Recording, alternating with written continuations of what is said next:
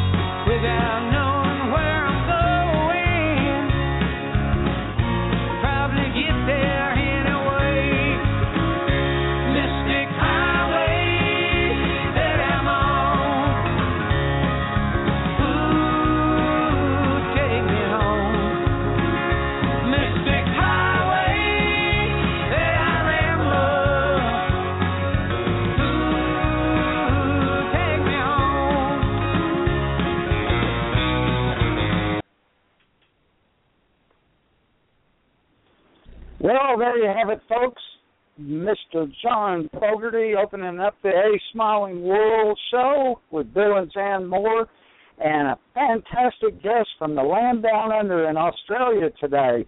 We're really excited, and Jan will put that on in just a minute, the introduction, and we will be rocking and rolling. But first, let me be sure we give credit where credit's due for John Fogarty, for opening that with Mystic Highway. It has some really powerful lyrics. John had the idea 30 years ago and has now released that on his new album, Wrote a Song for Everyone.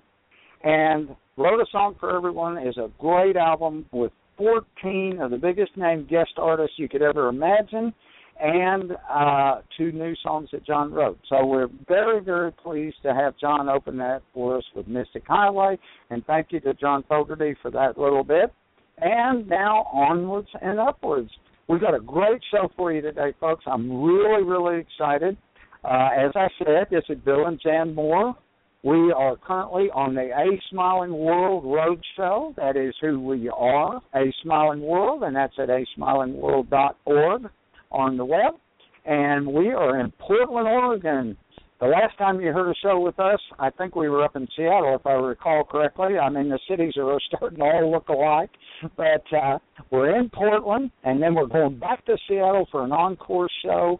Our event was a perfect 10 out of 10 up there. We're really happy about that. Had some wonderful people there, and we were asked to come back. So we're going to be back up in Seattle and then on down to Denver. And so needless to say, we are traveling all over all 48 states and then onward to England. And so with all of that going on, I highly encourage you to sign on to aSmilingWorld.org and sign up for our newsletter so that you can get the latest information on what's going on. So without further ado, let me get Jan to unmute her microphone and tell us a little bit about our guest today, and we'll get started. Okay, thank you, Bill. And just before I do that, I just want to let you know that Cathy is actually having problems calling in on the number, so we're trying to overcome some technical difficulties here. I'm just checking that she's got...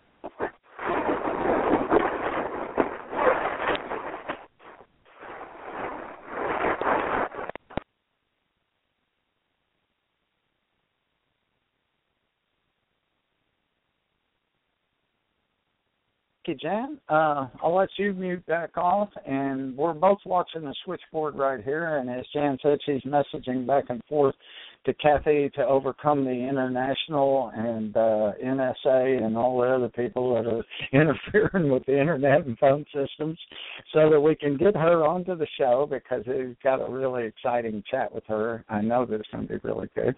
And as Jan said, in the interim, I'll bring you a little bit up to speed on what is going on with us, where we're going, and what have you. every city we're hitting, we're very blessed and very grateful for the fact that we're scoring perfect 10 out of 10 seminars, and people are saying they're totally different. We've got 16 and as far up as 30-year veterans of the study of manifestation and creation, all saying that they've never seen all of the material brought together in one place like this, and new material that they had never seen before. So we're very proud of that. We've worked very hard to get to that point. I'll have to honestly say it's been a lot of long hours to do that. But we also are very proud of the fact that we're doing this on a give what you can basis with this workshop, because we don't want to exclude anybody that is in need, and we've kept it very affordable. Comparatively speaking, if you went out and looked at it, it would easily be a $997 two-day event. But we're doing it for $97 for a seat reservation, and we have an opportunity at the end for a love offering if somebody wants to throw a little bit extra in the basket for aSmilingWorld. And everybody has been doing that as well. So obviously, as one person said, they only came because it was affordable at $97, and it was really a stretch for them at that time. And so that... hang on, Jan. Excuse me just one second. Jan, look at your switchboard. She's on. Can you put the mic on? I'm just getting some microphone technological stuff down there to get Cathy's mic on so Jan can introduce her. But I was just going to say that the last minute thing was that we are bringing this into an online course now, and it will also be interactive. And one of the big things that makes it different is we get a pre-course interview questionnaire and a lot of after-course material. And there isn't any back-of-the-room sales. What we provide is a complete thing, so you don't have to buy a book or whatever to get the rest of the information. And that's what makes it so unique in that sense. But we're bringing that all out, and we're bringing it on to online. And as I said, we're in Portland, going back for a Seattle event, and then on down to Denver, Durango, Austin, Texas, Phoenix, Arizona, and Santa Fe, New Mexico. So busy, busy, busy, and we hope to see some of the people there. And those folks over in London that we'll be seeing later on can be watching for the online course. We're only days away from releasing that. So without further ado, I'm going to have Jan turn her microphone back on, and I think we've got a connection down to the land down under. And so, Jan, take it away and get Cathy on the show. Thank you, Bill. And I do hope I was actually on air before, because I had a horrible feeling that when I looked at my phone, I might have still been on mute. So if there is a gap at the beginning of the show, we'll hitch. But anyway, here we are. We've got Cathy online now, so I'm going to introduce her. And as Bill said, Cathy is a friend that I connected up with on Facebook. And Cathy lives in Australia, so I'm really grateful for her to take a very early start in order to be on the show with us. The time in Australia is 6 a.m., so big thanks to Cathy for actually getting up so early just so she could join us. And Cathy has been a great support to us, actually. She played a huge part in actually confirming our path to take the aSmilingWorld teaching on the road with the aSmilingWorld Roadshow, because at the point of transition, she actually channeled a message which confirmed our intention to actually take this around the country and spread the word about how to live an empowered life. So really grateful to Cathy. And Cathy has got some amazing skills. She's had a great career in education, but at the point that she had an inspiration to undertake Reiki attunements and become a Reiki master, it opened an amazing window to the world and to the power of light. And she achieved the gift of channeling spiritual poetry, and she'll be sharing some of that with us today, but also to bring healing through the written word. And the poem she's going to share today is Who Are You?, from which Cathy has designed inspirational and spiritual workshops. And she continued to grow spiritually through the study of energetic and spiritual healing, and also through personal challenges, which, plays a huge part in everyone's growth. So needing help with these challenges and not getting that from people around her, she resolved to seek answers directly from the universe.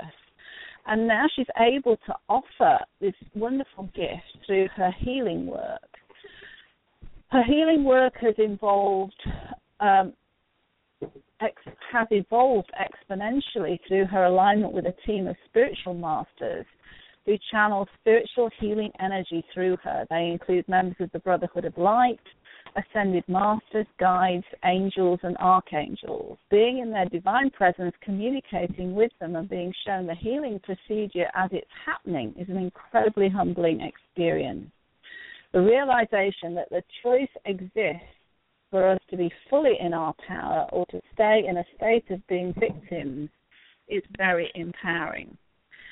So I'd like to welcome Cathy here. I'm sure she's got lots of wonderful information to share with us, especially about the huge changes and shifts in consciousness that are going on today and the energies that are affecting all of us. So Cathy, welcome from down under, as we say. It's funny being in England. Australia is the opposite side of the world. Being in the USA, China apparently is the opposite side of the world, so it's a little bit different. But Cathy, welcome today, and it's such a joy to have you with us. Good morning, Jan and Bill. Thank you very much for the opportunity to be on your show today. It hasn't dawned here in Australia yet. And of course you're in winter as well, which is another thing to take into consideration, isn't it? So yes, we're here in the lovely, we're in this lovely summer heat, and you're in the cold and chilly winter. And this has been a very cold one for us. Right, and whereabouts in Australia are you, Cathy? I'm in Sydney, Jan. Uh-huh. Lovely. So you've got the beautiful Sydney Opera House and right. Sydney Harbour Bridge and all the wonderful sites there. I must say, Australia is a place I would love to visit, and who knows, one day. You'll have to let me know when you're coming, Jan, because I feel like I know you so well. All that remains is for us to meet. Absolutely, and isn't it wonderful the way that social media connects us on opposite sides of the world? It is. Yes, Cathy, absolutely amazing. I will have to say Australia is definitely on the list, so we do plan on being down there. And for all of our listeners out there, I just want you to really enjoy today's show. How many times do you get to listen to a radio show, hear an Australian accent, a British accent, and a how do you all Texas accent? Back to you, Jen. Oh, dear. Yeah, so a real multinational event today, which is wonderful. So, Cathy, I gave the introduction that you sent to us, but could you just expand a little bit more about how you got from that kind of conventional teaching into this work of energetic and spiritual healing? Okay, that's quite a long story, but I'll try and be as brief as I can. But before I go there, I just have a message. These days, I don't come alone. I'm here with my guides. I'm here with my spiritual healing team this morning, and they have given me a message, and that is that anyone who listens to today's broadcast will receive some healing. So I'll just put that out there so people will know. There are that's wonderful. Boundaries. Cathy, thanks. There are no boundaries to the healing energy. And I know there are a lot of people out there who are undergoing many challenges on many levels, and we're not talking just physical healing here, are we? We're talking at the energetic, emotional, and spiritual level. That's right. That is the type of healing, and it's evolving all the time. And right now it's evolved to a point where I feel that it's limitless. There are no boundaries. But I can talk a little bit more about that later on, if you like. But now I'll answer your previous. I'll answer your previous question. Yes, I did have a conventional sort of start in the world. I went into education. I think I was always meant to be a teacher from a small child. I used to get my sisters into a room, shut the door and stand behind it so they couldn't leave, and I would have a new lesson for them each day. Sounds great. And that was as a teenager. But I didn't want to be a teacher because I was a little bit rebellious about the status quo, and I thought, well, you know, women are teachers and women are nurses. That's what our school was pushing, and I thought, I don't want to go down that track. I want to do something different. So I went into accountancy, but very, very soon I realised that area was not for me, and I came back to teaching later on.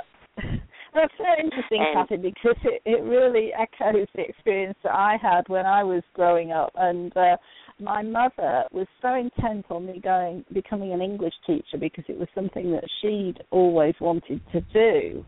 And I even got to the point of going to teach training college after I did an English degree and just couldn't go through with it because it just didn't feel right. And yet now I've ended up teaching, but not in kind of conventional schooling. So no, that's right.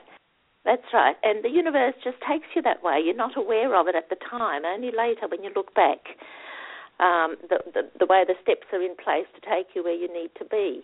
And so I did conventional teaching. I taught in primary schools up to year 6 here, which is about the age of 12, and it was not a happy. Well, the first part of it was a tremendously happy and fulfilling experience. I was teaching. I got into setting up an intensive language unit at one of the schools for the children that were coming in from overseas. And I was teaching English as a second language, and then I got a permanent teaching position in our state schools, and that was not a very happy experience for me because I was given one of the worst classes in a disadvantaged area, and the kids were just. They were not there wanting to learn. They came from homes which were not supportive, and I was not teaching. I was just a disciplinarian. That's how, just to keep them in order. And the principal's way to relieve that was to sit in the back of my classroom and cane the children, and that was not changing behaviours. And I had the counsellor in the class. And I was going home crying every day, and I thought, this is not teaching. This is not what I'm here to do. And so I said to the principal, I'm going to leave this job because it's not where I'm meant to be. And this is crucial. This is one of my very early learnings in honouring yourself. The principal said, no, give me another term and we'll fix them. And so he caned them. And at the end of that term, I said, I'm not staying, I'm leaving. They all thought I was mad to leave education, turn my back and leave. But I knew I was doing the right thing because I said to myself, if I can't do this job, if I can't teach, which is what my passion is, I'm going to leave. It doesn't matter what I'm going to do. So it doesn't matter if I have to clean the streets. I will clean the streets well because I want to teach, but I'm not teaching well in this circumstance. I found out later that the class they gave me was actually another teacher's class, but she was having a nervous breakdown. They took her off without telling me and put me, a newbie, on this class. I had, big thugs wanting to run out the door all day long. So a baptism of fire then? Pardon? A baptism of fire. A baptism of fire. So yeah. I did. I left at the end of that term. I left. a friend of mine, God bless her, she said to me, why don't you teach adult education? The thought had never occurred to me, and I made some inquiries. I got an interview, put in an application, I got an interview, and I was working the first day of the next term in adult education. They asked me in the first week, how are you, how is the transition to adult education? And I said to them, and I've never forgotten this, I cannot believe I'm paid for what I love doing. And it was like that the entire time I was in adult education. So I was teaching English, and then I went on to do further studies in teaching English to speakers of other languages. It was a wonderful career. I went into management as well. We had autonomy. It was totally different to the primary school system. But anyway, that had a use-by date as well. And I left that when I was pregnant with my second daughter. And there was another baptism of fire at the very end there where I was challenged by a teacher. Very, very nasty. Here I was, about 8 months pregnant, and I was, maybe 7 months pregnant, and I was in the staff room one night. All the teachers were on their classes. I was the assistant principal, and I was doing, all my paperwork.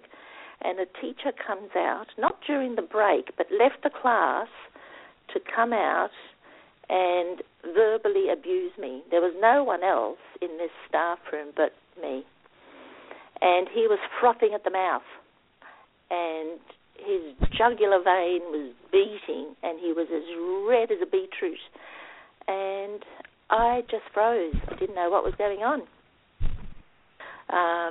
He was angry with me because he was used to having favoritism in that centre, and until I came along and took over the program, and I thought I would introduce some EEO principles and give all other teachers a chance to teach what they wanted to teach. And I had one particular teacher who wanted his class, which was a cushy academic English, or English for academic purposes. And I put a roster in place and said, teachers who have the experience and qualifications to teach the academic English program are going to take it in turns from now on. He didn't like it because he had been shown great favoritism for years. So he came and verbally just ripped shreds out of me and thought that, he could get away with it because I was a gentle person. I was consultative, all those things that I like to be in the receiving end of. I treated people like that. But in this case, I had to rise to the occasion, and I took him through the highest disciplinary level, and that's how I left that organisation. How did that make you feel at the time? Putting this teacher back in his place. Yeah. I was very shaken. Very shaken, especially because I was pregnant. Being pregnant, it's a very emotionally vulnerable time, really, isn't it? Everything is kind of preparing for that wonderful birth, and that, knowing from Mark, from my own experience, you tend to be much more vulnerable emotionally at that time.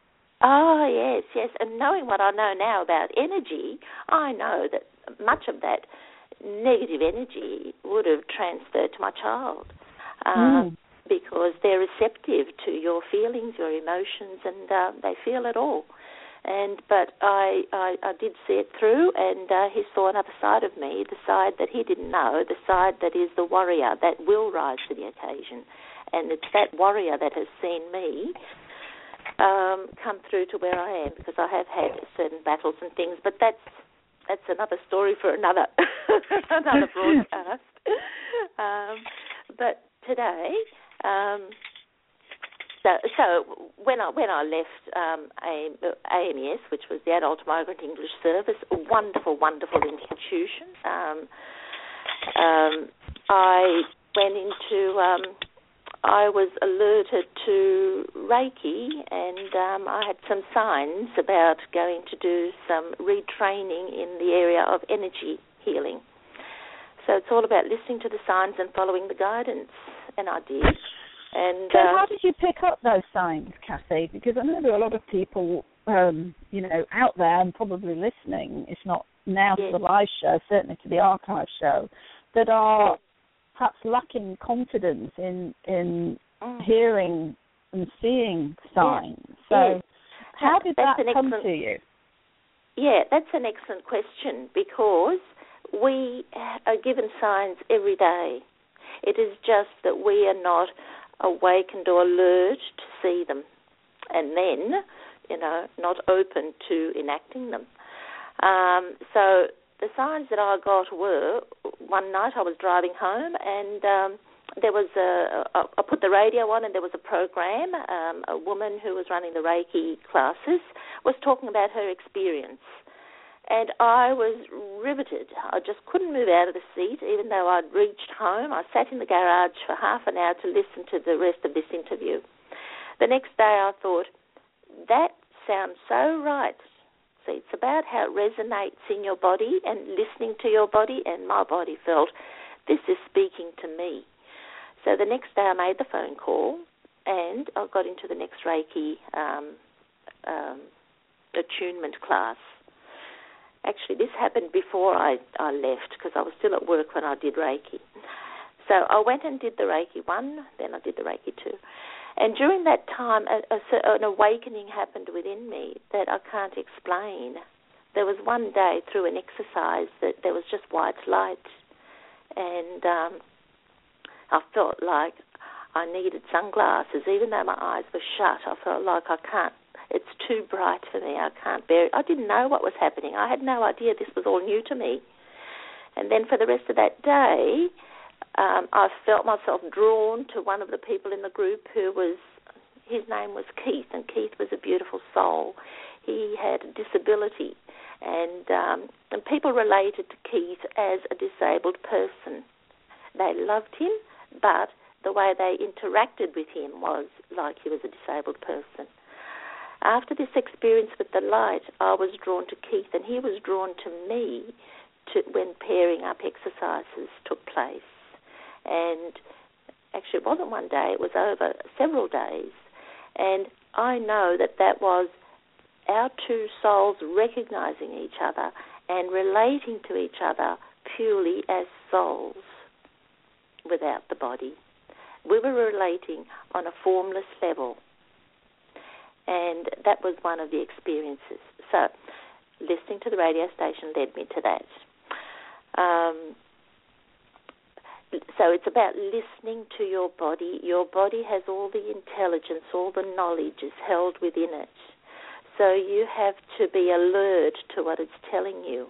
If something doesn't feel right in your gut, that's why they call it a gut feeling, know that it's not right. Find out what is it about here. Remove yourself from the situation, because energy affects us. Where Absolutely. I am right now. Yeah, I was going to say, this is something that was a really interesting experience for me, because I had a major shift personally just before Bill and I got together as a partnership, a life partnership. And I'd come from a world absolutely analytical, logical. I was in IT for over 20 years, probably 25 years, and then was into web-based development and so on. So very analytical and logical. And I had this experience, interestingly enough, in my horse's stable, where I literally had this visitation, and it was like a shift from putting logic first into feeling absolutely convinced that I must follow my intuition and allow the logic to play a part, but not lead the way, to follow where intuition led. And, we're teaching this in our class. It says intuition first. Yeah, logic is fantastic, but so often logic talks you out of things that come to you intuitively. Yes, and well, they say the heart has the answers. So follow the heart, it's not the mind. So it's the reverse to what we've been taught. We've been taught that all the answers are through analysing them mentally, but that's not the case. The real answers, the true answers, come from the heart. So connecting to the heart and the rest of the body, in your gut, in your whole body will tense up if it's not right, or relax and glow. You get that warmth inside. When you meet someone that you easily connect with, perhaps you've known them from some other lifetime, there is a connection, and you can feel that in every fibre of your being. It's like you have an internal glow or internal smile. There is a connection. If you meet someone that, in whose company you feel at odds, tense, there is something there that is hooking you into an energy which is not supporting you. So you've got to remove yourself or be aware of that. So a question for you, Cathy, on that note, because, one of the things that I've learned is that, well, both of us have learned, actually, Bill and I, is that we do have relationships with soulmates who are not necessarily people we resonate with, but who are playing a role in our conscious evolution, our soul evolution. And I would definitely put my ex-husband into that category because, I'm very grateful for the 24 years I was married to him. But he was teaching me all about negative manifestation and ego and victimhood and all of these things that I'm now teaching other people how to avoid and how to get out of. But without that experience of being with him for that length of time, I wouldn't be where I am today. And also, until I left him and Bill and I got together, I hadn't realized quite how tense being in his presence made me. So, we do have relationships that aren't necessarily resonant, but do play a very important part in our growth. Yes, and all significant relationships are here to teach us and to grow us. So, if you are in a place in this life where, you're having martinis by the pool and think that life is sweet, that's wonderful, but there's not much growth in that. Growth comes from the challenges by pushing you to rise above them. Just on that note, it might be a little bit appropriate for me to just mention this little book that I pulled out to share. I don't know if you've heard of it. It's called The Little Soul and the Sun. Have you heard of that book, No, I haven't actually. No. It's by Neil Donald Walsh, who wrote Conversations with God series. And he wrote this as a children's parable. And it's not only for children, let me tell you that, but I bought it when my children were little to just, share with them. It's a very inspirational book. So the book is about the little soul, and he speaks to God, and he says, I know who I am. He's really happy. I know who I am. I am the light. And God says, oh, that's good. And he says, but I want to know how it feels to be the light. And God says, but you are light. Yes, but how do I know I am light, but how does it feel to be light? I want to know that. And God says, in order to feel something or to know something, you have to experience its opposite. So in order to know dark, you have to know light. In order to know light, you have to know dark. In order to know high, low, and all the opposites he went through. And he said to him, and what would you like to experience as light? And the little soul said, I'd like to experience forgiveness. I want to know what it feels like. And God said, in order to experience forgiveness, I have to put you in a dark place, because otherwise the light cannot see the light. You can only see it when you're in the dark. And the boy says, I hope it's not too scary. And God says, well, only if you choose it to be, but it will surely teach you about forgiveness. So at that moment, he's shown a group of little souls all around him, and they're all bright lights. And one little soul comes forward, and she's the friendly soul, and she says, I will help you to experience forgiveness. I will do that for you. In the next life, I will come and be the one that will do something that will hurt you in order for you to be able to forgive me. And he says, would you really do that for me? And she says, yes, because you have done so much for me. We have been together many times in different roles, in male and female roles and different relationships, and I'm going to do this for you. And the little soul says, are you sure? Because you are so bright and so light. Why? How could you allow yourself to become so dense to come and do this horrible thing? And she says, I would do that because I love you. And the little soul says, and I'll just read the most poignant part of it. It's just this one page, Jan.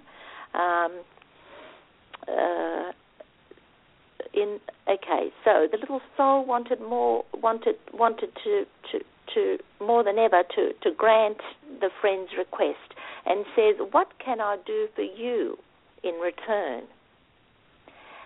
And the friendly soul says, in the moment that I strike you and smite you, the friendly soul replied, in the moment that I'll do the worst to you that you could possibly imagine, in that very moment, yes, the little soul interrupted, yes, the friendly soul became quieter still.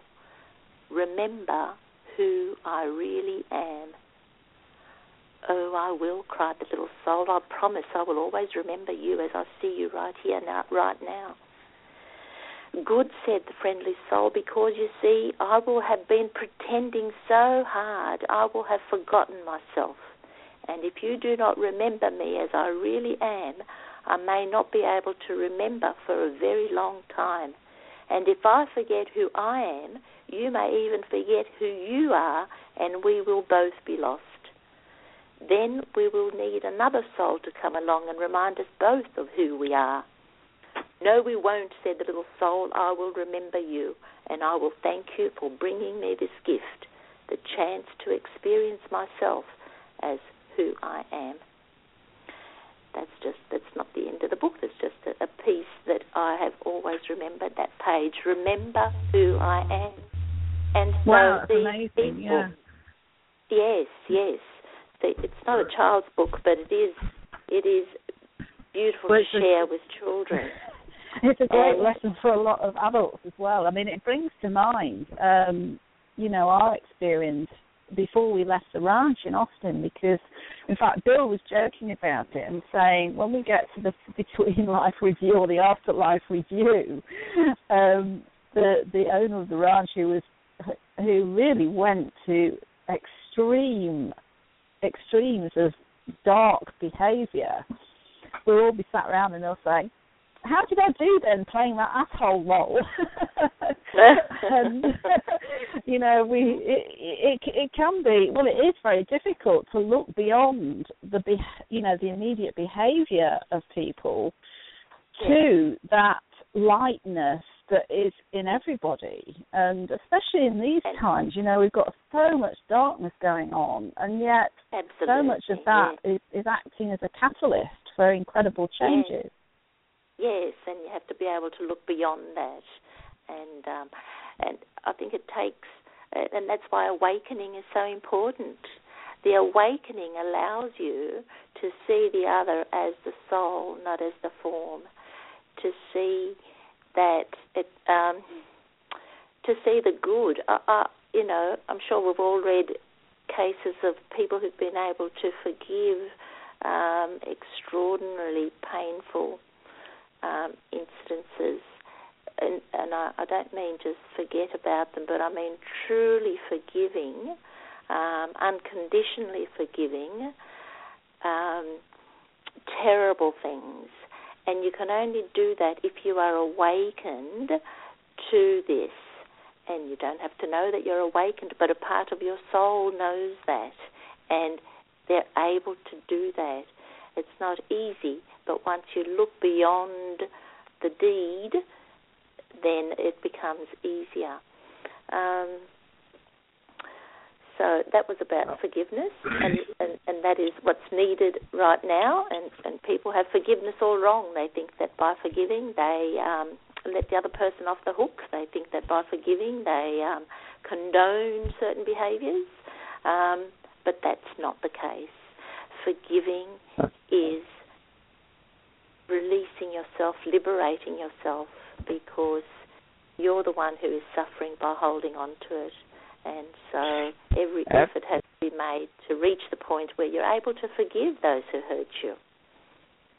Absolutely, Cathy. And I'm stepping in there because Jan gave that example. Hi, Bill. And I just was going to step in there and say to the audience and you, what you just said is such an important key part, because after Jan and I did the Festival of Enlightenment, we had a pretty good-sized bill to pay because it turned out wonderful and changed people's lives. But it also changed our life because we learned a lot from it. We got great joy out of bringing those people to that. But being our first event, we also had a six-figure deficit to cover, and that was part of the reason we were running that ranch down in Austin, was working on realigning aSmilingWorld to be even bigger, better, and stronger, in a sense, but also to address that debt. And, of course, when the owner's wife, who had all the money, all inheritance, presented herself and her husband and that opportunity to us, I could not understand how she could stay with a passive-aggressive person for 33 years. And, of course, that over those 3 years came clear that that was part of her soul's path.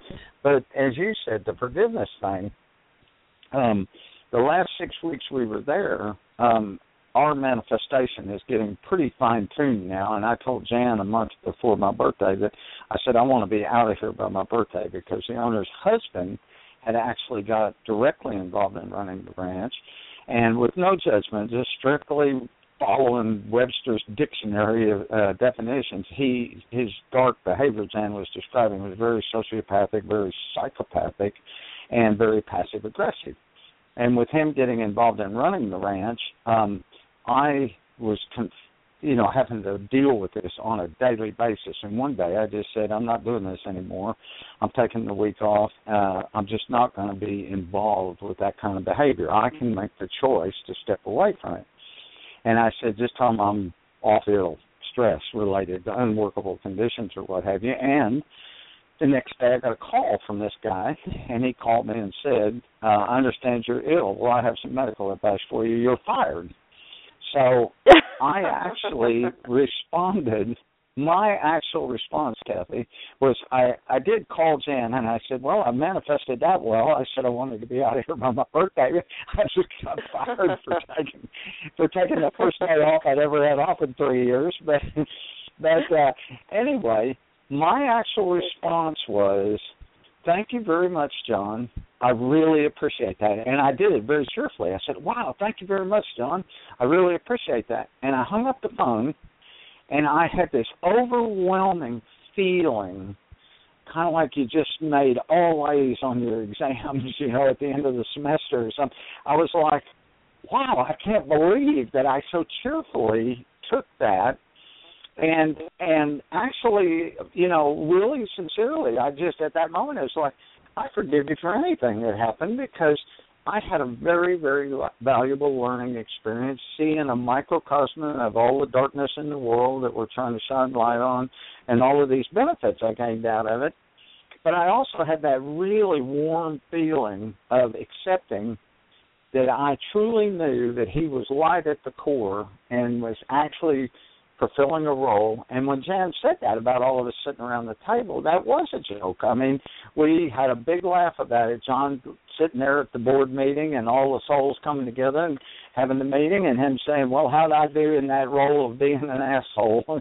And I honestly could see right there in that phone call myself sitting there in the next generation of the soul and looking across the table and laughing and going, John, you did a brilliant job. I love you, man. I really appreciate what you taught me. And I think that is the core of the feeling of forgiveness. And I just wanted to step that in for our listeners because I know personally that it is possible. And ever since I was a youngster, I was very much a rebel. And if somebody got in my face, I didn't mind standing toe-to-toe with them and arguing the point.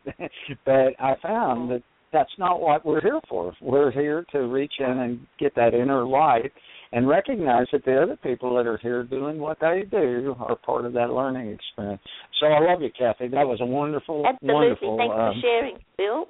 Yeah, it's wonderful. Thank you for bringing that up for our listeners. Back to you, Jan.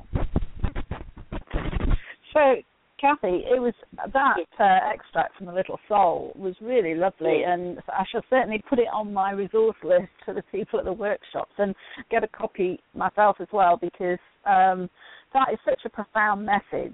I also would like at some point to delve a little more into the signs that we can pick up because I had quite an extraordinary experience on Sunday, actually, which I'll share a little later, and perhaps you can help to shed some light on the interpretation of it, because I think it was very symbolic, and I haven't quite got my head around what the message was. But before we do that, I shall try. Though I refer all my dreams to a friend of mine to help me decipher those. Well, it always helps to have another perspective on things. But carry on with how you developed this wonderful gift that you have now in terms of connecting with these ascended masters and so on. Okay. So we're talking about awakening today, and it's been quite a journey that's picked up momentum, extraordinary momentum in the last 2 years in particular. But before that, I'll go to a time when I was a child, because this is an early awakening that I remember. Of course, I didn't know at the time that it was an awakening, but rather than tell the story, many years later when I realized that it was an awakening, I wrote a poem about it. So here it is. This poem is called Who Am I? And it was only written in 2013 after the other poem, which is Who Are You? Because when I got Who Are You, I realized that a whole circle had come to a close. I realized that this one here at the age of around 12, 13, when I had this experience, was the beginning of the question that was answered later in 2006 with Who Are You? So then I retrospectively wrote the poem of the earlier experience, if that makes any sense to you. Just the relationship. Yes, I think so, Cathy. Yes, carry on. Okay, so who am I? As a child, I once went mad with a question in my head. Persistently, it asked of me, who am I? I tried with all my might to define this awkward state, for having no identity was grave to contemplate. I knew my name, date of birth, place of origin, my earthly worth, address, school, each sibling's name, but this was nothing of a game. In my sleep I tossed and turned, the riddle worming in my brain. Morning found me once again, tormented by this search. Night-time saw me sit so still on the doorstep of my home, this self-assignment trying to fill, reflecting on a star-filled dome. For days and days it followed me, like a shadow one can't see, repeating my identity, alas, was not the key. till at last I glimpsed upon a sense that I was more, and the madness ceased. So that happened. Wow, that's fantastic, Cathy. That is so beautiful. And honestly, it brought back so many memories of my own childhood. You know, the thing that sprang to mind was, apart from the fact that I never felt I was in the right place, but I remember as a child thinking, I wonder what it feels like to be looking out of someone else's body. Yes. It was like the person was not the body, and what would it be like to be in somebody else's body and looking out of their eyes? Which I guess is recognizing, you know, there's something in there that is separate from the body, which I think was part of that searching for, again, what am I here for? Why don't I feel like I fit in? Yes, the poem says it all. It's beautiful. Well, I remember this very vividly, this experience, because I literally did think I was going mad, and it happened for about a whole week, and I just couldn't find peace because I felt, my body felt different. It was all the energy, and it was questioning me doggedly. But you see, once I realized that last piece there, till at last I glimpsed upon a sense that I was more. And that says it all, because, you know, if you transpose that to any other situation in life, it's only when you look at it, you open it, and you have the realization, and there's no more to be done, because that dissolves it. And that happened quite early. Now, the other signs, many other signs to awakening, you know, if there's a question in your head, if there's a thought that's persistent, it's coming because it wants to knock on your door and say, take notice. So, you know, how often do you hear people say, oh, it's just a thought, nothing, you know, and just dismiss things. If it's persistent, it's not to be dismissed. If you see certain recurring patterns in your life, they're there to be observed and taken notice of.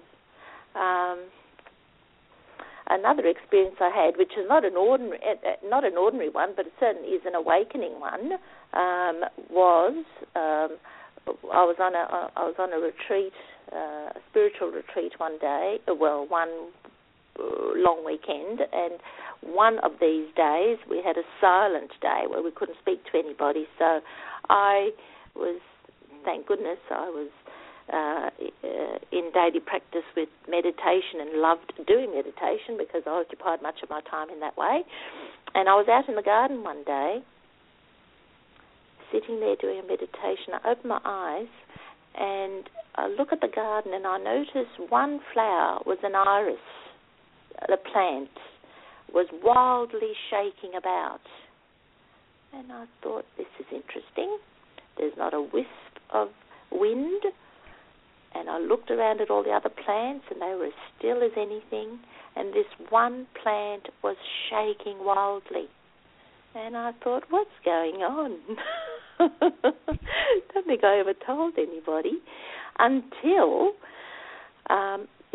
later, which is only in the last couple of years, I came to learn of a place called Damanhur. It's a spiritual community in Italy. It's like Findhorn in Scotland, if you've heard of that. I'm sure you have. Mm-hmm. And Damanhur is similar. It's supposed to be the number one spiritual community in the world. And I did some research into this place because I wanted to go there, but I don't need to go there anymore. But what they do at Damanhur is, they're very self-sufficient in every way and use the energy, especially the energy from nature. And they did some experiments, lots of scientists there as well, and they did experiments with plants. and they hooked up electrodes to the leaves of plants and found that each plant has its own music. And they hooked it up to speakers, and I think you can actually hear this if you go on the internet, and every plant has its own music. They recorded all of this, and apparently it's used in, it's piped music in the botanical gardens in Florence. But I thought, you know, that's what was happening. The iris, it was the iris that I experienced, was the energy from that plant that was, getting my attention and also being connecting with me. So that was it extraordinary. Sounds like, the iris was dancing to its own music, perhaps, which is probably a good point. Normally at this time in the show, about halfway through, we stop for a little musical break, so that's led in quite nicely to that. So I'll just hand over to Bill. So we'll take a quick break. He'll let us know exactly how long it'll be, depending on how long the piece of music is. He was a bit premature then, turning his mic on, and we got a bit of an echo. But so anyway, it'll probably be between 4 and 5 minutes. So time to have a quick breather, grab a drink or whatever, and we'll be back on shortly. Yes, we'll do. Okay, Ben. Thanks, Jan. Okay, here we go. I was just looking down through our music list of what we've got loaded, and because Cathy's in Australia and there's a long distance call, I think we're going to do the shortest track I can find here, or very closer to shortest, and we're going to have about a 4-minute break with Ann and Nancy Wilson just up the road in Seattle, Washington. We're in Portland, and they're up the road in Seattle. And Ann and Nancy Wilson are the leaders of the band, creators of the band Heart. And this song is called These Dreams, and it is off of the Heart album, which is called, bear with me one second, The Essential Heart. Jan just bought me that album. I have some of the Heart music. But anyway, Ann and Nancy Wilson of Heart off of the CD, which is highly recommended to purchase, The Essential Heart. And here's These Dreams.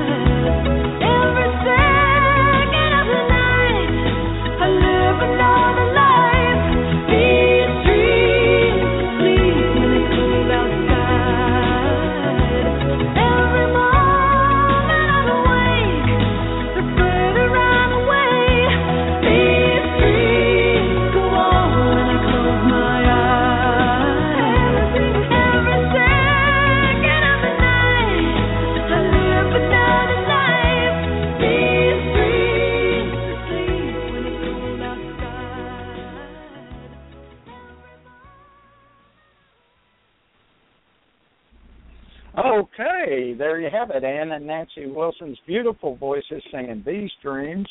And we won't go into the fact that I had the chance to meet him. I think most everybody's heard that story now, and I blew it because I didn't have the courage to get up and walk across the restaurant and say hello to him. But anyway, we won't go there right now.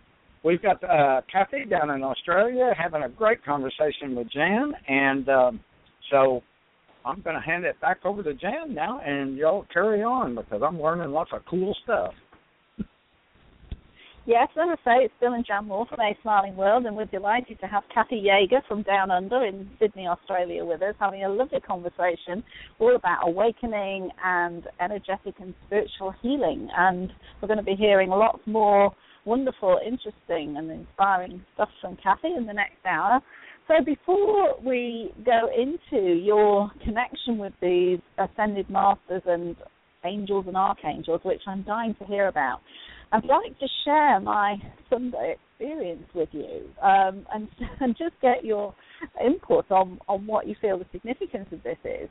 And we were talking about being alert to signs and messages. And I must say, I think we're pretty good at doing that. You know, we're very alert to angel numbers, and particularly nature signs. You know, we have, and I particularly have a real connection with nature that I've had from as far back as I can remember. And when I did a meditation to connect with my guardian angel, and the answer I got was Archangel Ariel, who I know is very much linked to nature, and also the lion, which is really the subject of what I wanted to share with you and the listeners. When we were in Yellowstone, coming across to Seattle to do the Seattle Roadshow, I became extremely aware of the presence of ravens, crows and ravens, and it was an extraordinary experience. We were at one of the wonderful waterfalls in the Yellowstone National Park, and a raven appeared and landed on, it was actually the roof of a motorhome next to where we were parked, and everywhere I went, this raven seemed to be following me around. And I went to take a photograph from quite a distance of this waterfall in the background, and the raven landed on the rock immediately in front of me, which I thought was literally only a couple of feet away. And this continued to happen. The presence of crows, in fact, it goes back beyond that, because when we were in the Denver area, we met up with a lovely lady who is actually, it's similar surname to you, not the same spelling, but a lady called Cathy Jager. And we were introduced to her by another Facebook friend. And we met her in Colorado Springs and had a lovely lunch, and we went outside after lunch and we actually did a meditation. And as soon as we started the meditation, a crow landed in the tree right above us and made its presence extremely loudly felt all the way through, and again seemed to follow us around. So there's been this connection with the raven and the crow energy for several months now. And we were in a bookstore. Let me just tell you a little bit more of the story as well, because this also involves the lion energy. And as you're extremely aware, you know, we've had this real outcry over the killing of Cecil the lion and the whole outcry over trophy hunting. And I felt hasn't that brought the world together?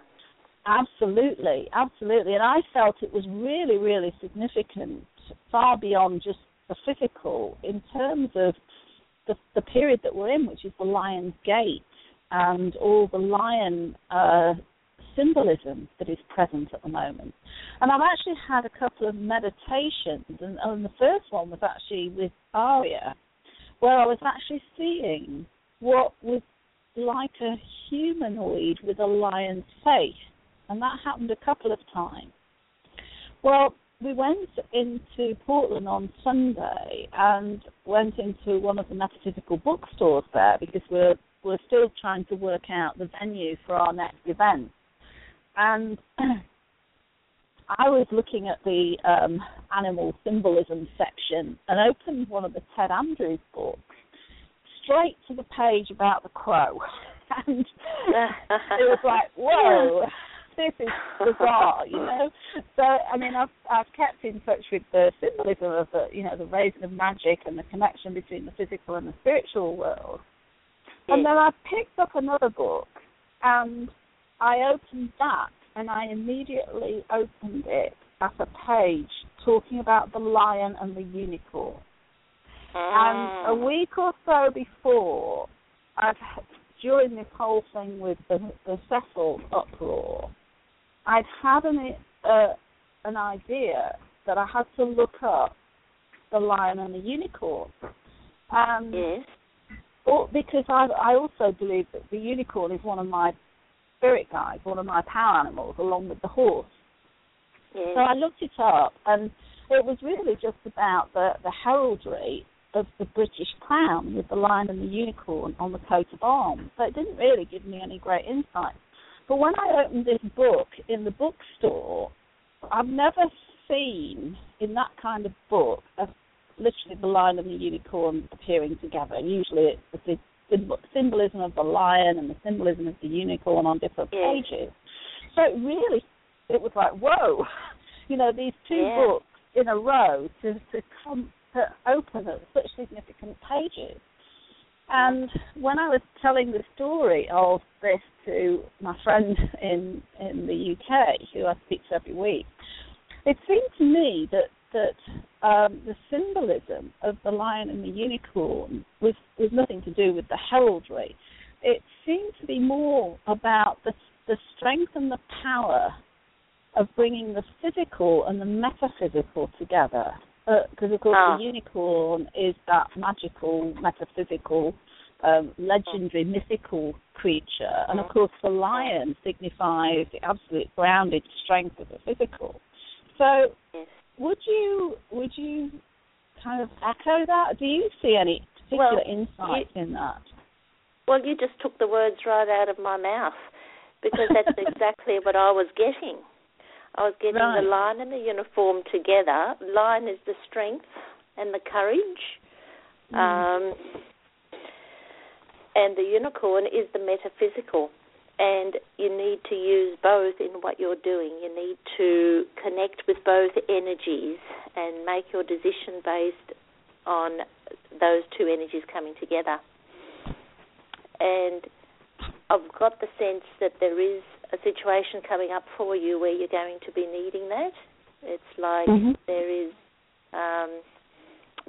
a point coming where you will need to make a certain decision, and you can only make it through the courage of the lion and the inner knowing, the metaphysical, intuitive understanding of the whole situation. And that's what you're going to have to draw on, those two.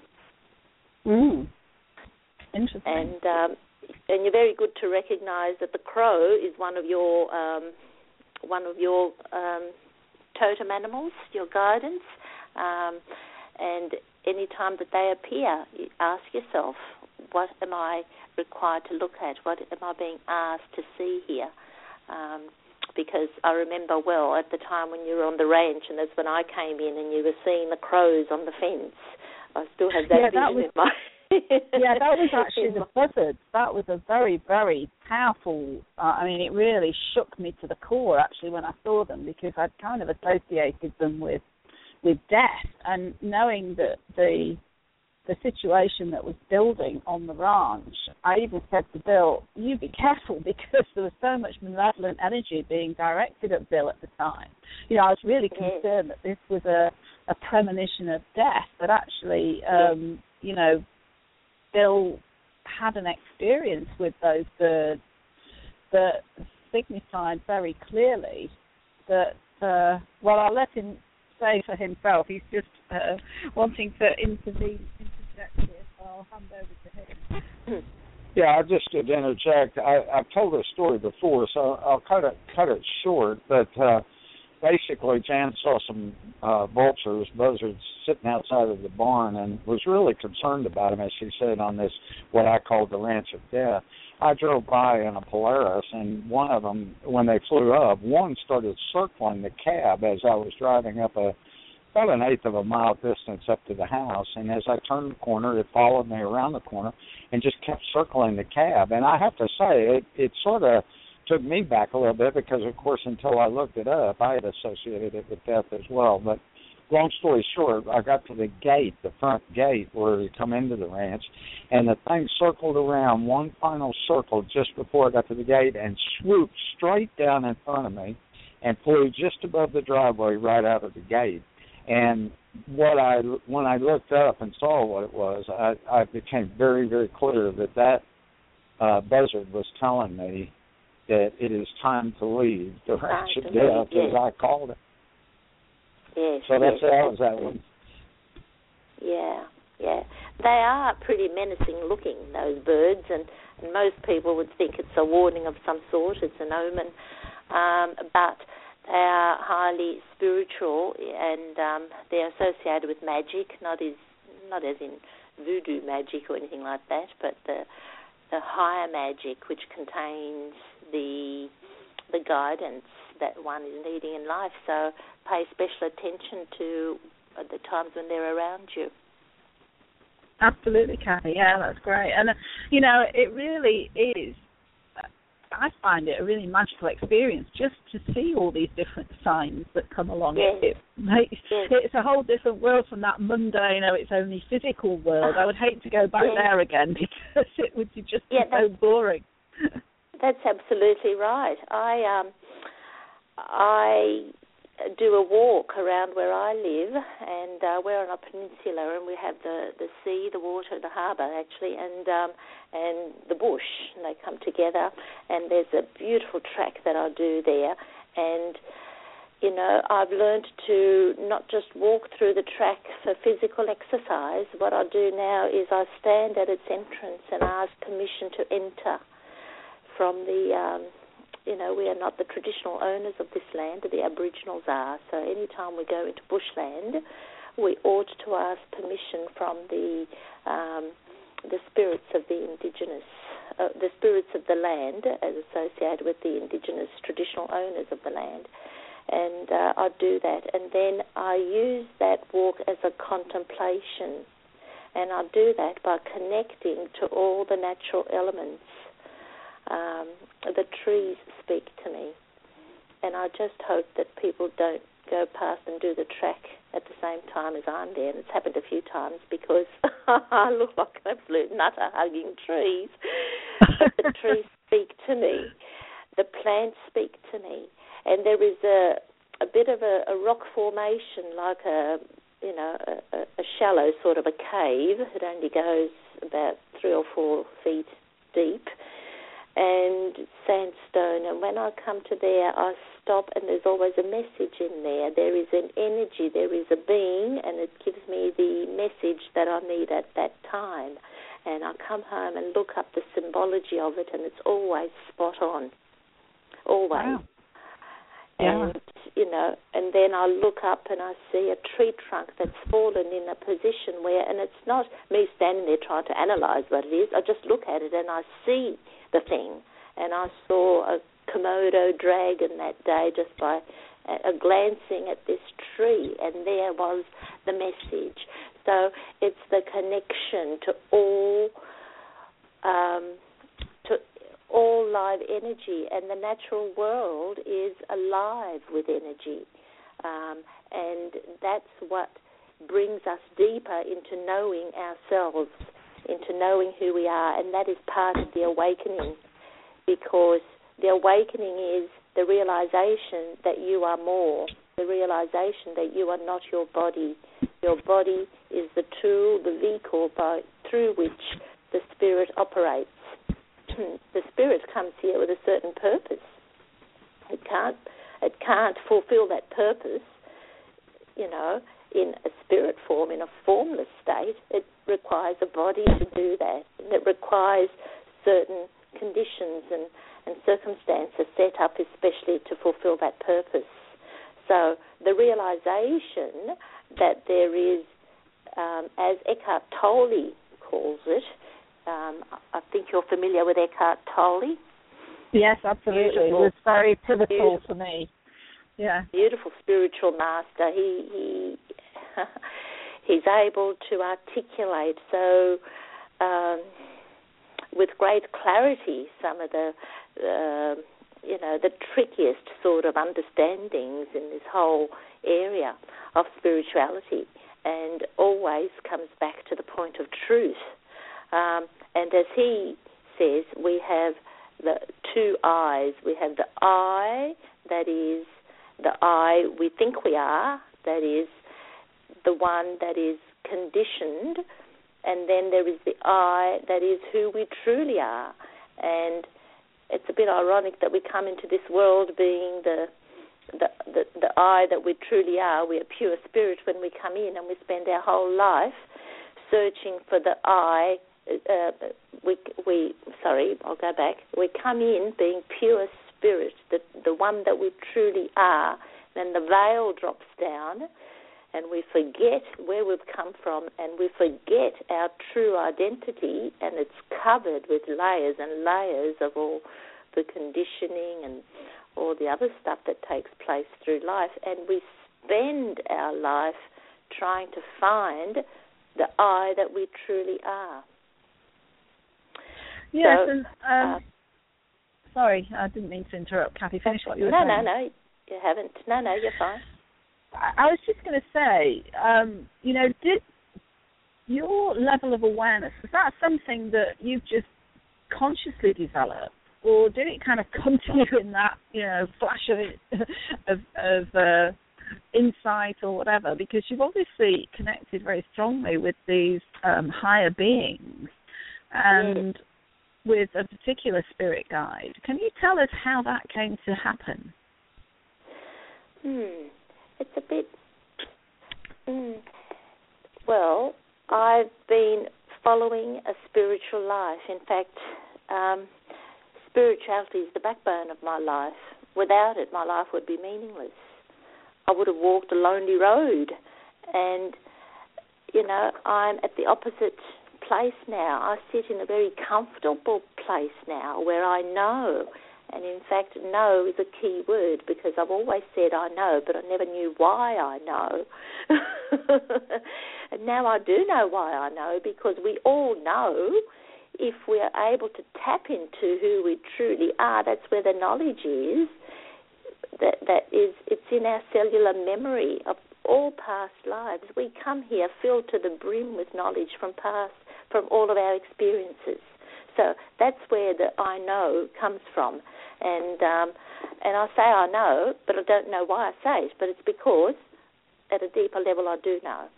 And right now, I was having a conversation with a friend only last night, and I said, things have moved so fast that I'm at a place now where I feel limitless. I feel that I can connect to all the wisdom and the knowledge that's appropriate for me right now to know, and that's appropriate to bring to others. I feel that I've activated it all, and I can so easily connect with it without any pomp and ceremony. I can just connect with it. I connect with the source, but it hasn't always been like that. And I believe that I'm living my life's purpose in doing what I'm doing right now with the healing work. The healing work is quite extraordinary, and the intuition is quite extraordinary, and my connection to spirit is extraordinary. But it hasn't always been like this. But it's like this because I have nurtured it. You have to work on it. And you take nothing for granted. I don't take it for granted. It could all go tomorrow, and that's okay. I'm blessed, and I'm grateful for it in this very moment. And when you say nurture it and work on it, how do you actually do that? Is this through meditation, through that heightened awareness, through yes, moving into the heart rather than the head? Yes, you have to connect with the other eye, the eye that you truly are, and you do that through meditation. Meditation is, an invaluable investment in yourself. Forget the cars and the holidays. Meditation brings you closest to happiness and joy because there is an alignment of you with the universe, and that's to be found and nurtured through meditation, and all your answers are there. So I did a course in I've got a diploma in energy and spiritual healing, so I've done the theory, and I was introduced to the actual workings of energy and understanding it through a lot of reading and listening to interviews as I was intuited to do. I'll follow my intuition very closely. And then later, I'll tell you this, I had Jesus, for instance, was knocking at my door for a very long time. And I was turning my back because I'm not a religious person. And every time Jesus came, came to me wanting me to notice his presence, I would turn away. I thought, I am a spiritual, I'm not a religion. I was religion, I was religious, I was raised as a Catholic, but no more. I'm not the same person. I'm choosing. This is my choice. I had no choice before, but now I have. So I kept shutting the door. And then one day, I was in a shopping centre waiting for my photos to be processed in the days when you put your film in. Mm-hmm. And a random woman came out of the blue and introduced herself and started making some, friendly talk while we're waiting. And then she said, I have something for you. And she hands me a picture of Jesus. And it was a large photo that allegedly was taken of a sighting somewhere, I can't remember now, and he appeared on the wall, and it was the only photo of that apparition. And she said, this is for you. I sort of, I said, yeah, okay, thanks very much. And she said, you'll find the frame for that in a certain shop, and it's this much, and she told me exactly where to go, and I thought, this is weird. But anyway, I took the Jesus image, and I brought it home, and I thought, well, I have to get through the resistance here, whatever it is, I'll just put it in the room. Another time, before that, I was into antiques, and I went to an antique auction, and you have the viewing period beforehand, so I went around the room viewing what I wanted, and then everyone sits down with their number. I sat down with my number, and the auctioneer at the front is going through the items, and he comes to this box. And, he starts the bids on this box. And I hadn't seen this box when I was doing the viewings, but I was compelled to put my hand up and bid on this box. It was a large box, like a trunk, beautiful timbers, but I couldn't see. I was at the back of the room. I couldn't even see what it was. I couldn't see if it opened or if it was purely ornamental. I had no knowledge of this box, but I knew I had to put my hand up. Eventually, I was the highest bidder, and I got the box, and I still didn't know what I'd bought. Well, when I saw it, I couldn't believe it. It was a box, and I still have it here in my living room. It's a box that comes from, I believe, a monastery or some place like that. Its proper name is a coffer, and the front of the box has is it parquetry or marquetry? I never can distinguish between those two art processes. But it's made up. The images are made up of fruit woods, and the images are of Jesus. Jesus healing. Jesus healing through his hands. Those panels are Jesus healing. And I thought, this is really interesting. And I still didn't get it. I put it in my room because it's beautiful, and I like the timbers, and I like appreciate the antique nature of it, but I still wasn't drawn because something inside me was still resisting.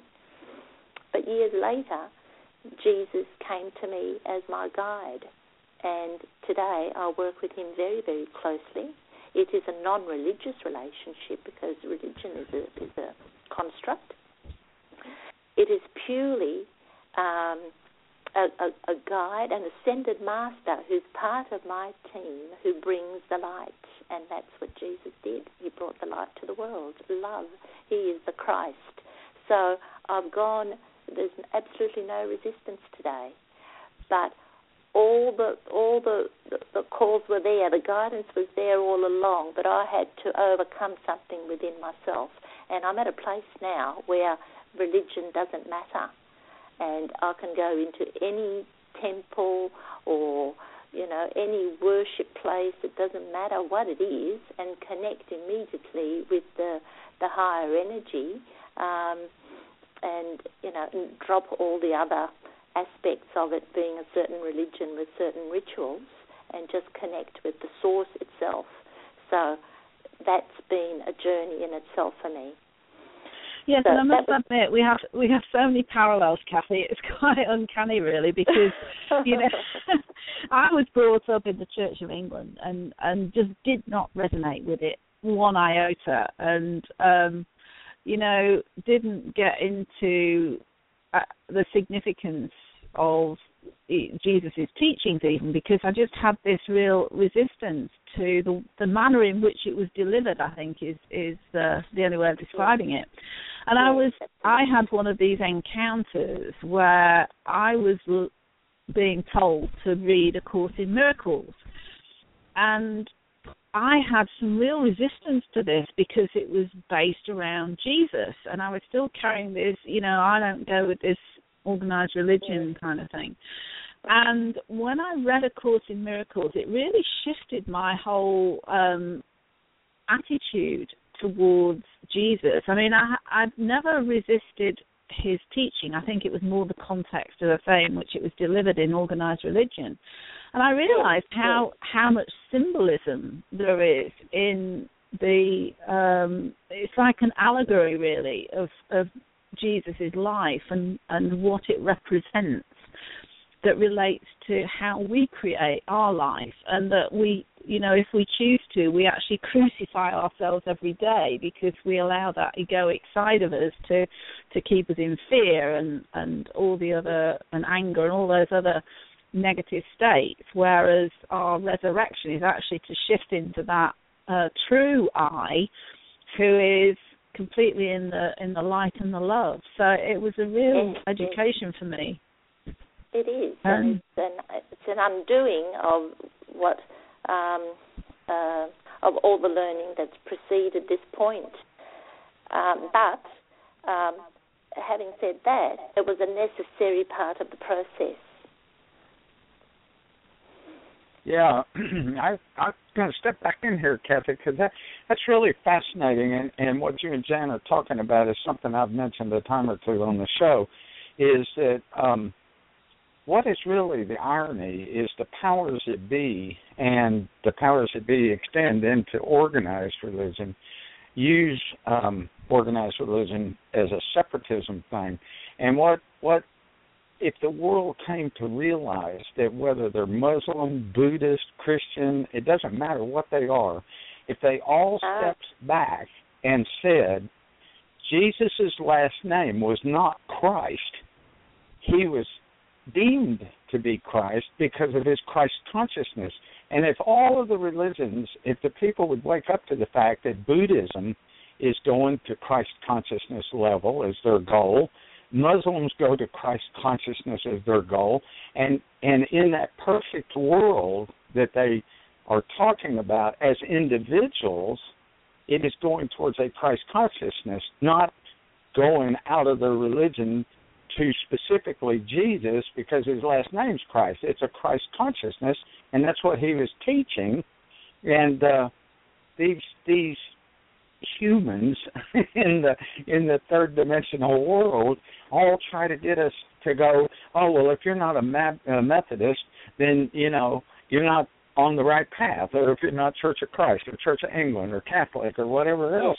And I try to get that across to people. And it's about moving to a Christ consciousness.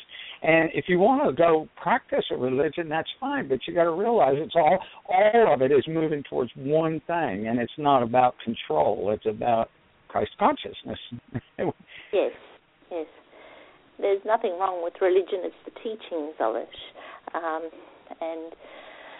But if you know who you are, if you know, you can sit anywhere and connect to that consciousness.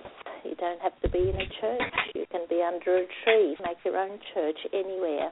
And that's, part of an evolutionary process. But that's a whole different topic. Absolutely, yes, we will go there. So, Cathy, you were saying right at the beginning of the show that that you have the message that this is going to be a healing experience for anyone who tuned in. Is there anything specific that you feel inclined to share on that level, or is this something that just being present is going to be delivered? People don't need to do anything. As I sit here, I am in the presence of the spiritual masters and the team that I work with, that I so gratefully work with. And when I connected with them this morning and asked them to be here, they said that anybody who listens to this broadcast will receive some healing. So it doesn't matter if it's, not live or after through the archives, they will receive healing because some of what we are saying will resonate with them at some level. And it may be physical, it may be emotional, it may be a mental letting go of something. So I'll be very interested to know after if people, from anyone who has this experience, if they could let you know, because this is a new level that I'm working with. I've never done a radio broadcast before, let alone connect and take the healing to masses, but this is the message I was given. So I would say to people, as you listen to this message, just be aware of what resonates with you, because this is part of the awakening too, is awareness, is being alert to how we respond to things. There's a message in that. Now, the team that I work with, back to your original question, in 2013, in October 2013, I had my guide Muriel come into my life. Very unexpected. Was nothing much was happening, except that at the time I had a friend stay with me because there were fires in our Blue Mountains here, which are about 2 hours. Oh, gee, I've got a mental block. I think it's 2 hours from Sydney. That's right, 2 hours from Sydney. But, it was a raging fire, and it came right down to the lower mountains, and, with the potential blocking the road, the only road that goes there. And so, following the guidance, my friend came to stay with me for a few days during that period. And while she was here, we were doing some healings. And one night, I went to bed, and I knew that there was a presence of a being, and he appeared, and she, because there is no gender, introduced herself as Muriel. And I have had Muriel works with me in bringing knowledge and wisdom. I sit and channel Muriel's teachings as often as I can. I'd like to be able to do it daily, but that hasn't been possible. But I have archived pages and pages and pages of his teachings to date, and he takes my questions and is able to offer me guidance on whatever it is. So that was the beginning of that. Then in last year, last March 2014, I came down with a terrible cough, and things come and go, but not this cough. This cough has lasted, or had lasted, 15 months, and I'm only just now clear of it. And doesn't matter what I did, I couldn't shake it off. And the whole family was getting very concerned for me because it was a dreadful cough. It was like something is terribly wrong with Mum here, and she doesn't want to go and get help. But I knew that there was nothing anyone could do for it. I had to see this process through. But anyway, to appease the family, I went and saw ear, nose, throat specialists, 2 of them. Came home knowing that they didn't know what they were doing, or they were not able to help me in this instance. Went to doctors, took medicines. The cough persisted. Salt washes, everything. And it's only just gone, but it's been a process of clearing. So I knew it was a spiritual journey that cough presented for me. That's really interesting, actually, Cathy, because one of our close friends, in fact, one of the few people that have stuck with us through the whole of the festival and has been close ever since, she's been through a period of having throat problems where it really affects her voice. It's not so much a cough as I don't know how to describe it, but it really affects her voice. And it made me wonder whether she's going through a similar process, perhaps. Yes, possibly. And if she brings the awareness that that's what's happening to it, it will be easier for her. I mean, I thought this cough was never going to end. 15 months and no sign of it ending. And I did many orthodox and unorthodox things, but it had its own timing. And I believe it cleared all the stuff that needed to be cleared from all the layers from all of my lives. There was a break of about 2 weeks in between after I did a certain procedure, and I thought, this is it. But I think that took me to a certain point in time, space, where nothing needed to be cleared, and then it started again to continue for the next part of it and brought me up to date. I really thought there was something terribly wrong, and it was useful going to the ear, nose, throat specialist because they were able to have a look and tell me, no, there's nothing visible here, there are no growths, there's nothing nasty. So that settled everybody, but still it was affecting my life. I had no energy. I couldn't think about what I was doing tomorrow. All through the night and all through the day, I had to sleep with propped up pillows, half sitting, half lying in bed at the worst times. So it just took over. But that was part of the clearing.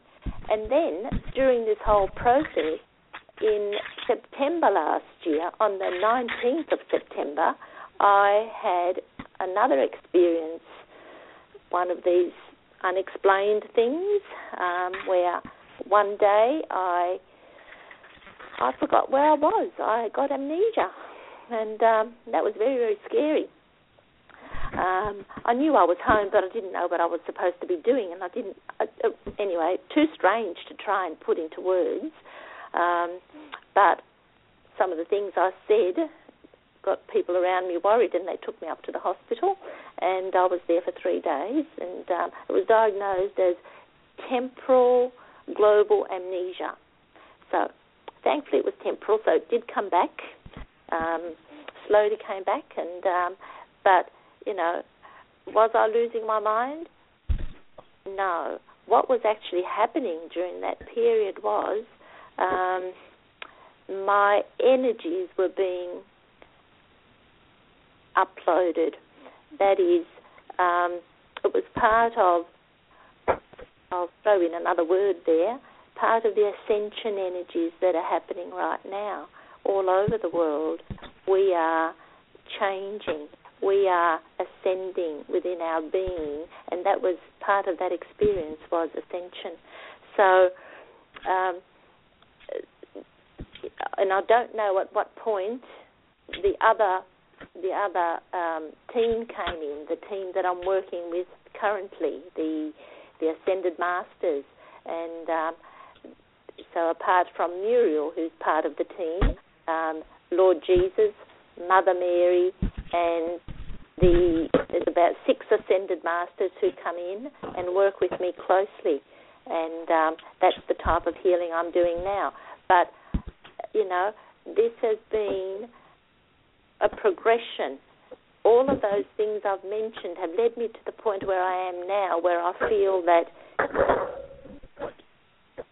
I feel limitless. I feel like anything and everything is accessible. For instance, sorry, go on. No, carry on.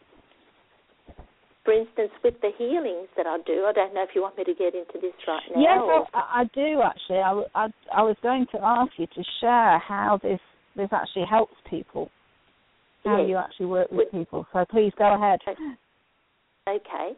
So in the past, I would work with people, you know, energy healing, hands-on healing. That was after the Reiki, do a Reiki treatment.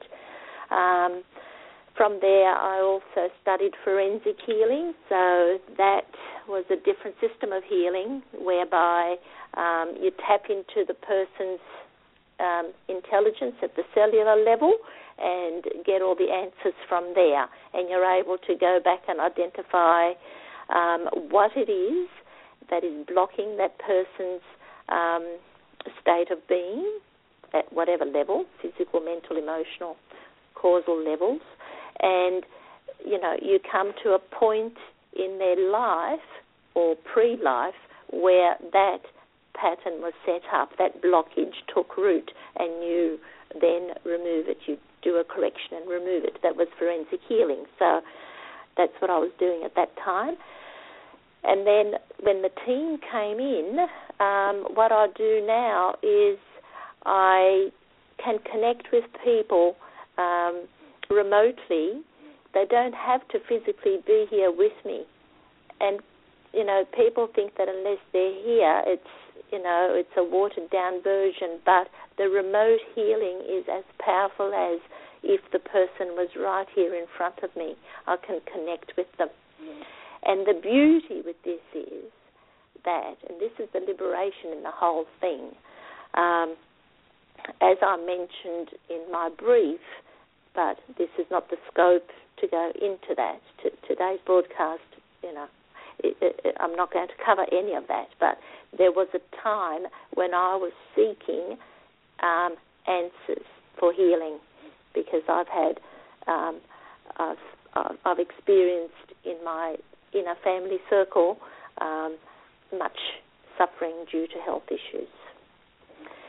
And so I've always known that there is another way to heal, not just the medical way. And this, by the way, I'll say up front, is no way undermining what the medics do on a daily basis to save lives. I've got great respect for that. However, there is another level that we can heal the body, the mind, and the spirit as a whole entity. And this is where what I'm doing comes in. Through this distant healing, or, you know, one-on-one present healing, I hand over the being to the team. And I ask for the healing to be for that person's highest good. So what happens is I invite Archangel Uriel to come forward and scan. So the Archangel does a scan of where the blockages are, what that person needs to be realigned and rebalanced, and and I note all that. And then the team comes in. So I am a mediator. I talk to them, they talk to me. I talk to my client. I communicate with all the soul levels involved. And then they go ahead and do the healing according to the scan that was pre-done and set everything back into alignment. And let me tell you that no healing is the same. And I never know what's going to present itself. It is just, I am in awe of it. I did one this week, my first one. It was my first ascension healing. So this person came in, they said to me, this is an ascension healing. This is to raise her vibrations to another level and clear all the lower energies and put her higher towards a vibrational level of the ascension that's happening in the world. We are moving from the third dimension to the fourth and fifth dimensions. So the earth is moving along those lines, and we too have to move our stuff so that we are activating more of our light body and rising our vibration. And that's what happened with this particular person. They actually said to me she was being given a crystalline structure, and that's part of the ascension. So that was quite beautiful. I had another person recently who I saw I saw a soul part of hers come in and meld with her. She was here on the table and meld into her body. And that was a soul fragment that was being retrieved and brought back, because our soul can break off and go and have different experiences. And this was bringing it all back together. And it was very much confirming what I picked up with this person 6 months prior in another healing, where I saw that she had 2 solar plexus chakras. And I thought that was very unusual. I had never seen that before. And then when this happened, where this soul fragment came back into her body, her being, it was all happening through the solar plexus. So there it was. The second solar plexus was for the part that was out there and was brought back home. So amazing things are happening through this. And the most the one thing that I'm most grateful for right now is that I can offer this healing to people by connecting and getting permission from A, my guides and my healing team, and B, from their higher self. I'm very careful to follow the universal laws, and I would never infringe into an area where I'm not supposed to go. Never impose my own will. And I'm very careful to make sure I get the permission. But years ago, when I was looking for a system to help somebody else who was not in a position to give, to physically give consent, no system existed. I couldn't get anybody who could help, and I knew that I had to search for the way, and this is the way.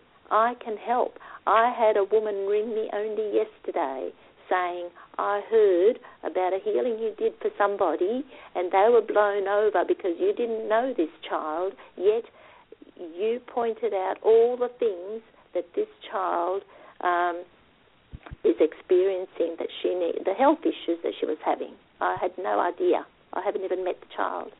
And so I gave them a list of the scan that came up for that child, and they were blown over.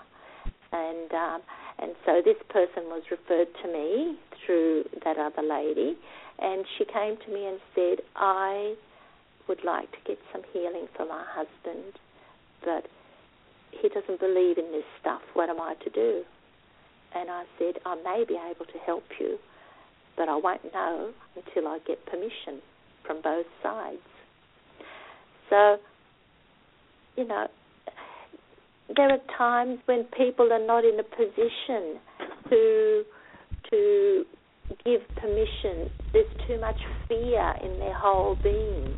And this system, this practice now unlocks that fear and takes them back to their core essential self, the one that resonates. I communicate with their higher self.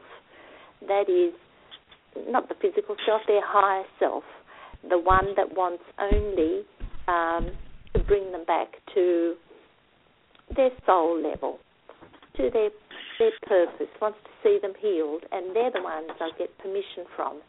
And I'm able to offer this now. And well, that's wonderful, I feel Cathy. so blessed and so grateful.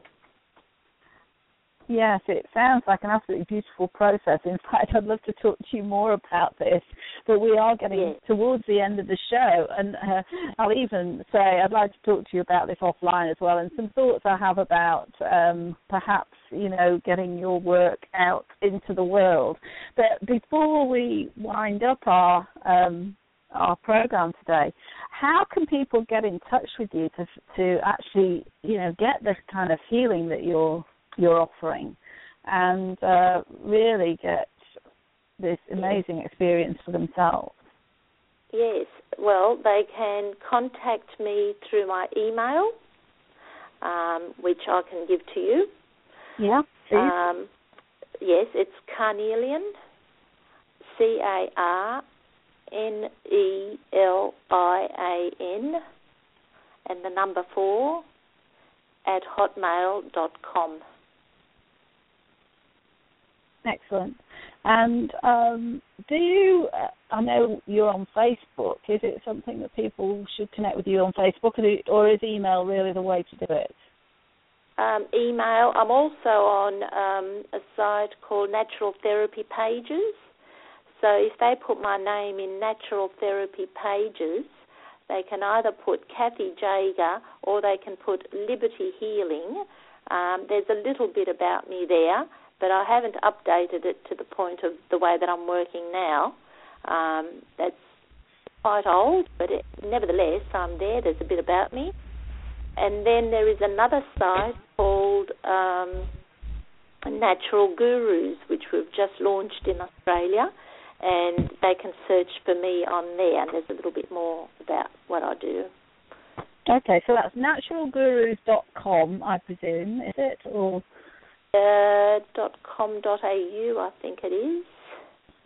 Okay, but if they Google Natural Gurus, they should be able to find the website. Okay. Yes. Yeah. Yes. Okay. And do you want to repeat the other site as well, just so that people can make a note of it? Yes. Oh, for me to repeat, yes, it's so there's Carnelian, Carnelian4 at hotmail.com. That's the email address, and there is the Natural Therapy Pages, and they can Google Cathy Jager or Liberty Healing on that. Okay, that's great. So what we can do, Cathy, is actually add that to the show notes so that if people come on and listen to the recording of this interview, they'll be able to see the links in there, and that'll obviously make it easier for people. So perhaps you could pop that into an email to us just so that we've got the right information, and we'll add that on for future reference. That's great. I will gratefully do that, Jan. Thank you very much.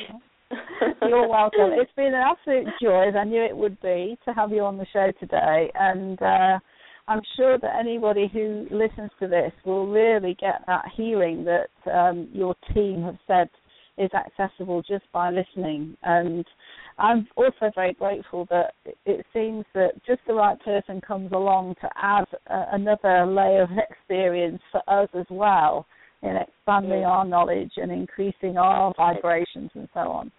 So I really want to thank you again for taking the time out, especially so early in the morning over there, to be with us on the show. So thank you, Cathy. That's okay. Yes, and as you know, I had nothing to do with this. The universe prearranged all of this. Of course. But it's been an absolute pleasure. Thank you to both of you for the opportunity. Thank you, Jan and Bill.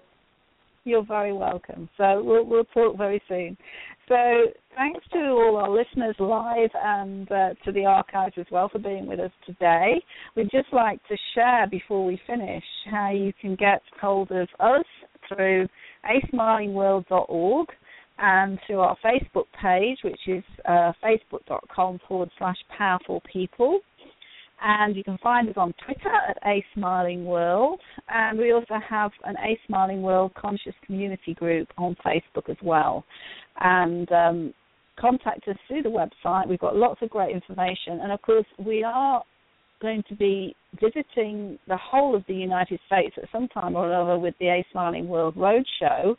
And if you go to the aSmilingWorld.org/events page, you'll see all the upcoming tour dates that we've got, and we'll be adding to those as we plan out our tour. And, of course, look out for the online version. So sign up for our newsletter, and we'll let you know when that's available. And we will be giving some preferential exclusive offers to our mailing list when that online course is released. So it's been lovely to have you with us. I'm going to hand back to Bill now and say goodbye for now, and we hope to see you next week.